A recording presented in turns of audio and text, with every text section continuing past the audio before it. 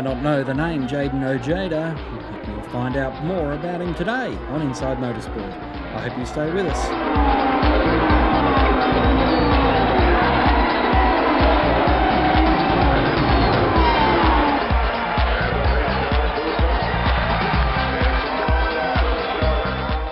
Jayden Ojeda joins us on the line, and Jayden, the interesting times ahead for yourself. A young driver from New South Wales, but you're making the move from karts to Formula Ford next year, and I guess in this period of time where everyone's been talking about Formula 4, you're making the decision to run state Formula Ford before you move any further ahead in open wheel racing. Yeah, the main reason we went for Formula Ford was just for the seat time and the amount of testing you can get in a Formula 4 Ford compared to a Formula 4.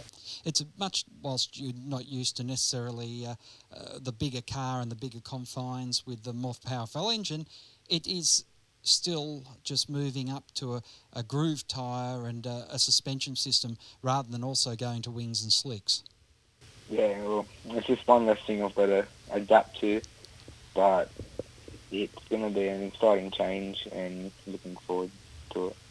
Now, you've been racing in karts for a number of years, and this year was a pretty good one to say the least, picking up both the Kart Stars series and also getting your way over to the Rotax World Finals. Yeah, this year's probably been my best year in karting so far. We showed great pace, great success, all showed from our determination and dedication we put to this year. Now, the Kart Stars series is the International CIK series. How did you find switching between the Kart Stars configuration to the Rotax configuration for the Pro Tour? Initially, it was a bit of a different change, like just getting used to tyres, motors, different driving style. But as the year progressed on, I got used to it and adapted, and the change wasn't as difficult. Now, karting, whilst it's a cheap sport compared to other motorsports, it's not as cheap as football. How have you gone about funding all your racing programs over the years? Our sponsors have helped a lot, like OE Germany, SMS Diesel, Liam from Direct Management. They all put in a bit of an effort to help secure sponsors, and some of them help secure money for financial.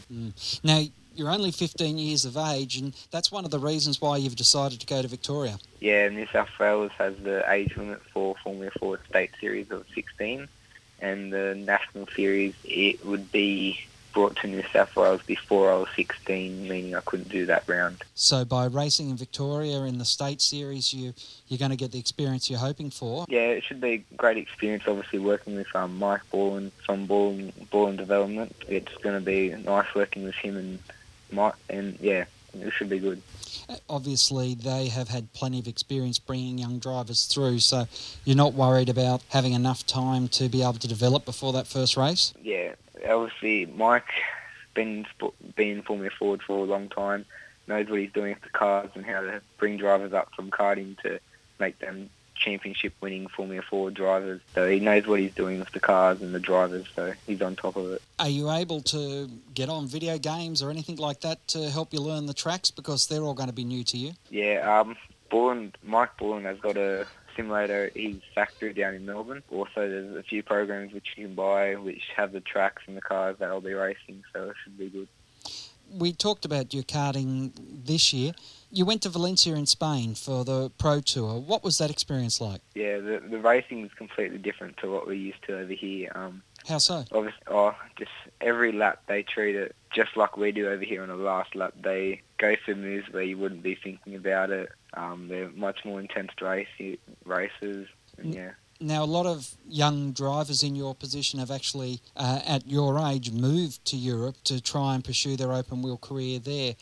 Was that ever an option where you could go over to Europe and race karts? Yes and no, but obviously for the experience and the different style of racing, but we just thought we might as well try and walk before you can run with Formula Ford over here, and then maybe later on in the years move overseas and try to work something out over there. With karting, I imagine that you were racing probably about 30 weekends a year at least? Yeah, and the weekends we weren't racing, we were out testing, trying something different with the kart or trying something different with the motor. It's all a lot of behind-the-scenes work goes into it.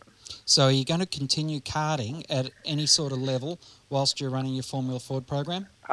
There's a few races which I'd like to do just because I've seen them and they look like they're fun races, but from a Rotax Pro Tour or CRK point of view, no. All systems go with the Formula Ford program? Yeah, it's all focused on Formula Ford. How many races will you get in Victoria, and then at what stage will you be able to race in New South Wales? I believe it's 6 or 7 rounds of the Victorian State Series, and then at the end of July, I will be able to feed into New South Wales rounds and also national rounds. So obviously your program's going to be heavily focused towards the end of the year. Yeah, it's when everything's going to start lighting up, and we're going to have to start focusing on what's going to be happening for 2016 as well. For someone who's listening and hearing a 15-year-old guy talking about, making these sorts of moves, what have you had to do in your previous years to be able to get you to this stage now where you're contemplating a serious open wheel racing career? It was all about it's just very difficult to get to this point of... Once you get to the top point of karting, it all starts to slow down, but building yourself up to this point, it's very difficult. And you need the right people around you, like the Arcade group that I raced with this year, Tim Craig. He's had great success with other drivers that have won the V8s or so on.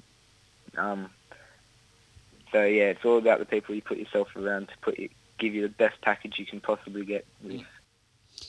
Professional drivers talk about dietitians and physiotherapists and regular checks with doctors. How do you go when you're such a young man? In fact, you started racing as a child too. Yeah, I started when I was 7, so I started from the bottom and worked my way up. Yeah. So how have you been able to learn about, nutrition and the physical requirements of what you need to be able to eventually, I imagine, go to Formula One? Yeah, CAMS has helped us out a lot. They got a small group of drivers that went down and they do a few camps with us, and they taught us all about nutrition and hydration and how hard you have to push your body to get the fitness you need to drive a race car and stay on top. So how was your beep test? I wasn't the fittest piece of equipment, but I guess it's how you push yourself and how you develop your body to become the best. So what are you doing now that's different to, say, 12 months ago? Well, now I at least work out. But I go to the gym every day. I'd go for jogs, eat right, and eat well to keep it at its performance. So compared to the rest of the house, how different do you have to eat? It's when everyone is tired and they just call for pizza or McDonald's, I have to sit there, have some protein or some noodles, something with high carbs or high protein after a session. But at first they all looked at me like what I was doing, what am I doing, but now they're used to it, and so it's all right. And, you have a fairly clear goal of where you want to be. What sort of timeline and how much support are you going to need from sponsors and family and friends? Yeah, we'll need a bit of support from sponsors. Obviously, as we progress up in the open wheels, the budget's going to have to be bigger and bigger and bigger to support me. But family, they can't help enough. Like the amount of effort they put into me and the sacrifices they make, it just all means so much. Friends as well, the amount they help and support me and push me through my bad times and help me cheer for my good times, it just means a lot. Well, Jayden, have a great new year, and we look forward to seeing your progress throughout 2015. Yeah, all right, thank you, you too. Jayden Ojeda joining us here on Inside Motorsport. That's all we have time for this week on the show. Until next time round, keep smiling and bye for now. Inside Motorsport is produced by Thunder Media for the Community Radio Network.